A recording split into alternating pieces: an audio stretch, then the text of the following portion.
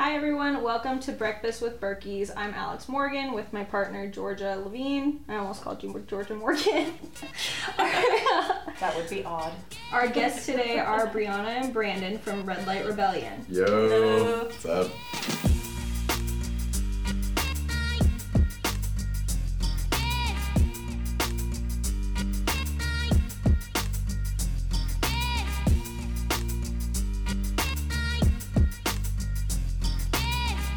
A lot of people don't know about your business, and it's actually a nonprofit, but I'd love for you to just give us a little summary about what it is you do.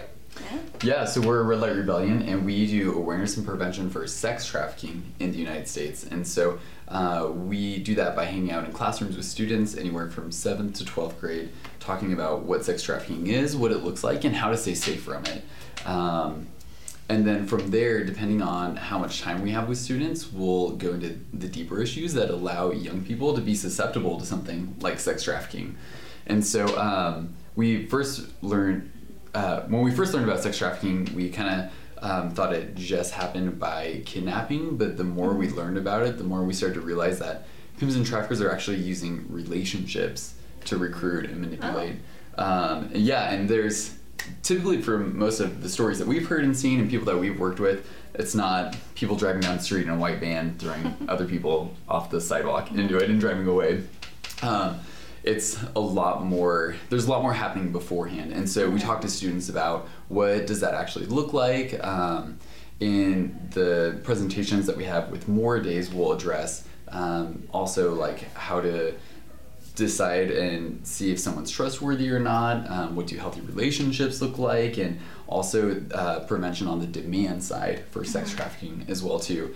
And so we kind of try and take young people through a roller coaster throughout the week that's kind of emotional, and tell a story of justice and land on a point that's really hopeful and empowering to where they are. And so we do that with students, and then we also do presentations for parents and then professionals that work with students as well too. Yeah, that's awesome. Yeah, But I mean, you're talking about the van thing, and when I think back to elementary school and talking about predators and things like that, that's the only thing they would tell us. Totally. So while Don't you're take walking the candy. down the street, exactly. And I still do it now. I'll be walking and I see like a white van and I'm like, oh god. Right. But then I'm like, oh, it's actually one of my neighbors, so I'm fine. But I think that it's great that you guys are building awareness that it's not that stereotypical kidnapping, white van, scary dark corners and stuff. Or just runaways. You know, a lot of people think that, and myself as well, I would have not thought it was happening in, I grew up in Brooklyn, so I'm kind of little tiny bit ghetto maybe, and so for me growing up, having them in the neighborhood that we lived in and they were going to school, I was like, nothing happens here. But that's not true. Oftentimes they're looking for that because sometimes they're more naive and we're more trusting because we think it can't happen here. So that's wonderful that you guys bring that awareness. We all need it. Yeah. And what we find too is like kidnapping can happen in different capacities, but most of the time traffickers are building some sort of relationship, whether they're pretending to be romantically involved or some sort of friend, or using like a victim to befriend another potential victim, some sort of like business opportunity. So it's just so much more devious than I think a lot of us, what I realized like when I first heard about it, I just thought it was kidnapping. And what it can look like kidnapping on the surface, but sometimes when you ask deeper questions, it's, oh, there is some sort of prior relationship here as well. And because of how recruitment's happening through social media now, like any kid that has access to the internet is vulnerable to this. So it's definitely evolved in those ways, and I think a unique way that we're facing with like technology today too. So how did you guys get started with this? Because I think it is such an important topic. What made you get into it? Yeah, so I first heard about sex trafficking summer going to my junior year of high school. I was at a church camp. They showed like a documentary of a girl trafficked in Cambodia.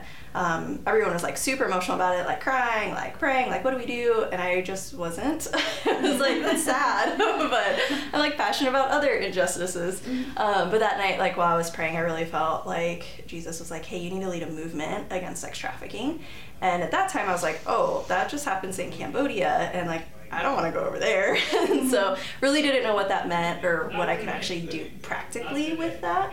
And then 6 months later, my church said that they were going to help launch an aftercare program locally for girls that were trafficked in the United States. And that's when it really opened my eyes, like, oh, this is happening right here. And then like the average age of entry is 13 years old. Wow. So I was like a junior in high school. I was like, oh, average age, like that's me and my friends. That's my little brother and his friends.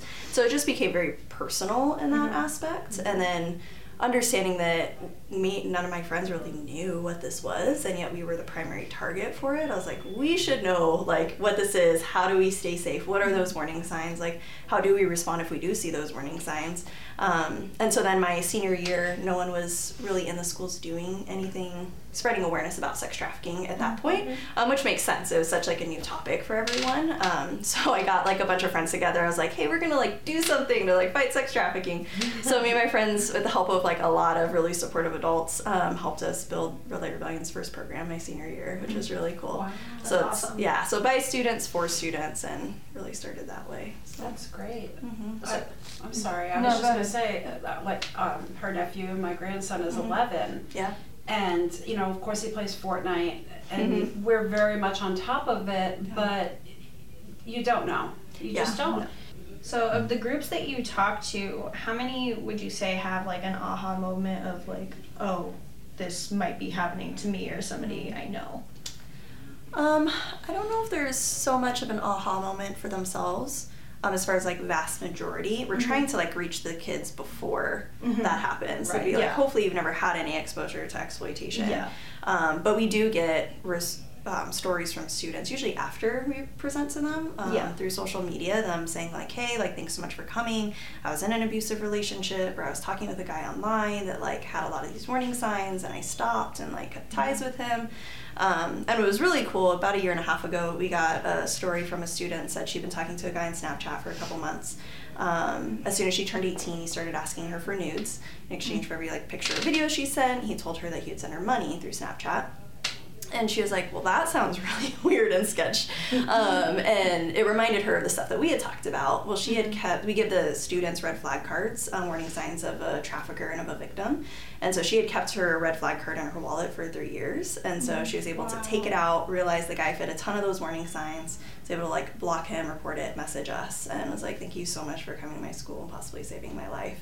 Sure. And so hearing that story was like, wow, it's working. Like, yes. And everything is worth it just to have that one. Yes, exactly. Oh my goodness, that's amazing. It really is.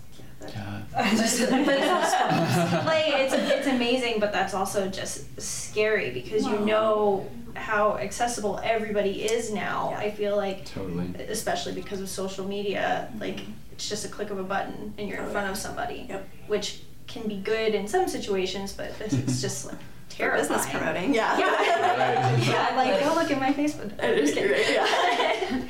But yeah, it's scary, especially thinking about my nephews and my niece. I'm like, oh my god. Yes. So speaking of that, and people that we care about that are young, what are some things that we can look out for to see if there's something off going on with our younger audience, or like I said, my niece and nephews?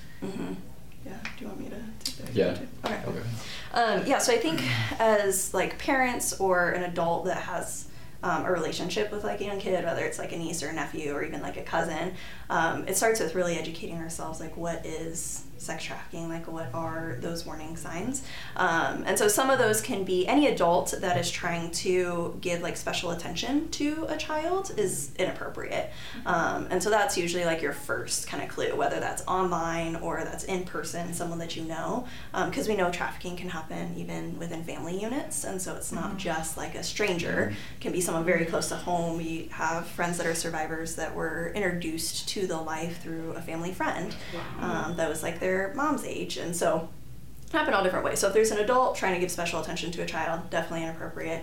Right. But then we know that through like online behavior, there's a lot that can happen in that regard. And then isolating. So if someone's entered your child's life and you're seeing that isolation start to happen, where that person is trying to become kind of the source of all that child's needs, I can help you with school, I can help you with like your family drama, I can help you with your friend drama, like whatever it is, and they're trying to become kind of like that all-encompassing answer in that child's life. That's a huge warning sign.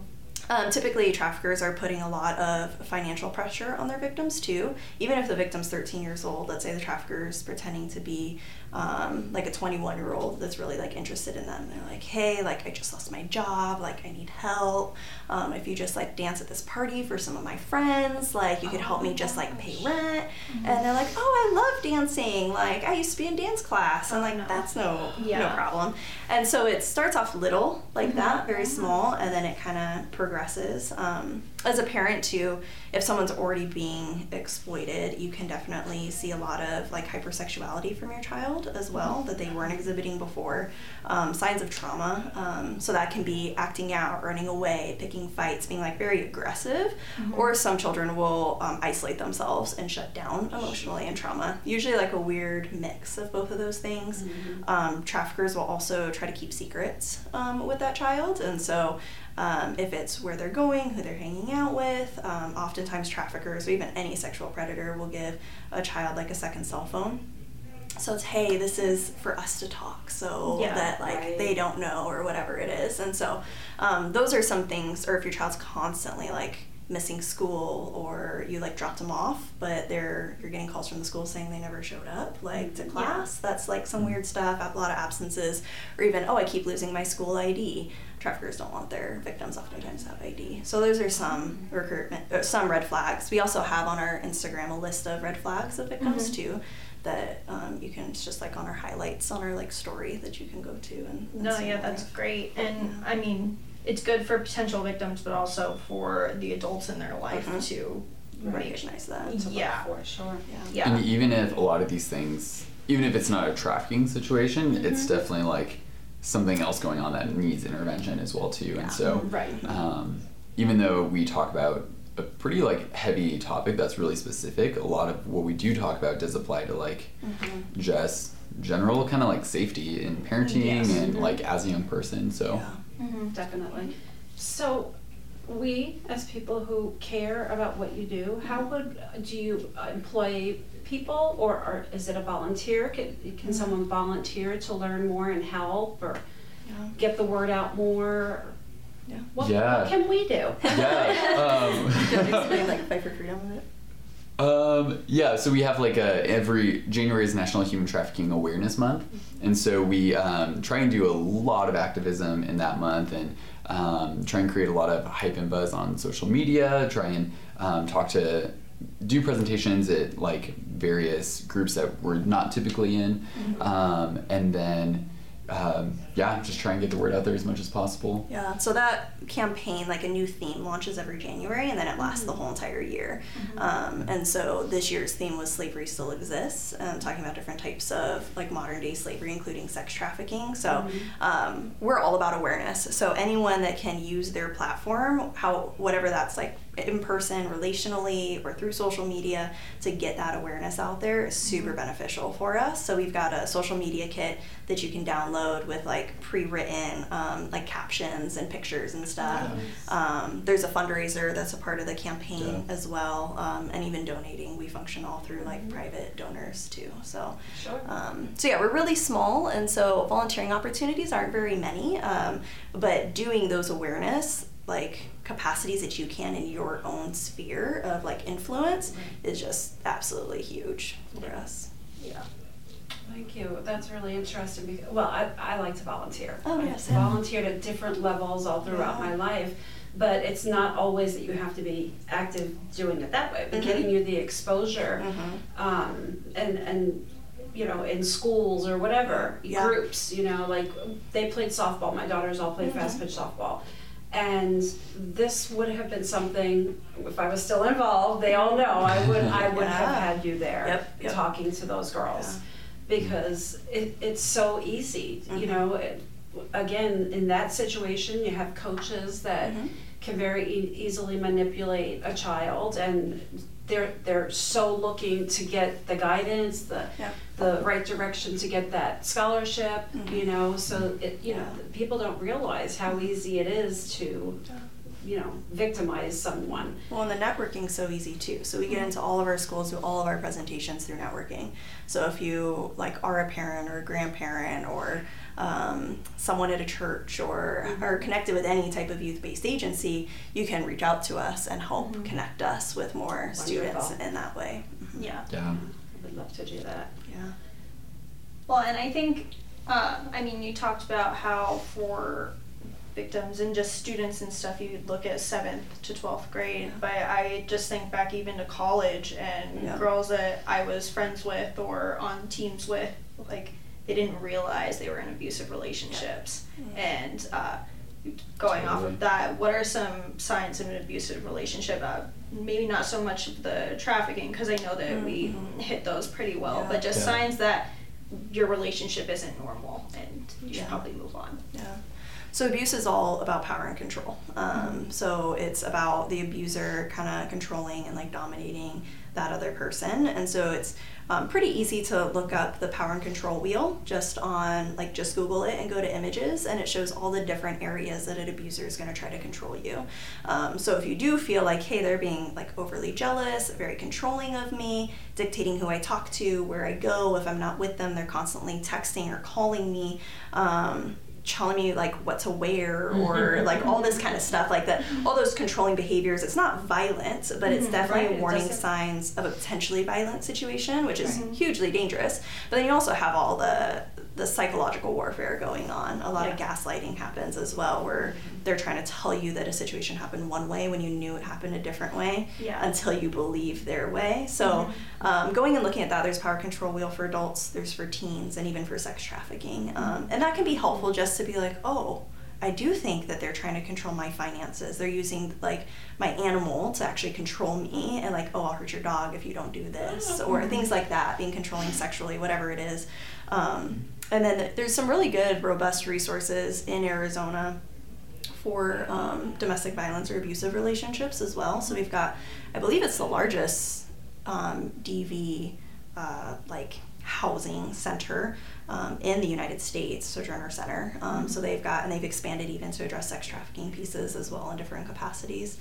So they're a great resource locally. The city of Phoenix has Paint Phoenix Purple campaign that brings together a ton of different agencies that address this topic to provide different resources. So even looking that up, they've almost got like a little database like on their website of different resources. So if you are in that situation or think you have a friend, like there's different resources to reach out to, get more information. Eve's Place is on the west side as well. They help out I've heard of Eve's Place. Yeah, they're great.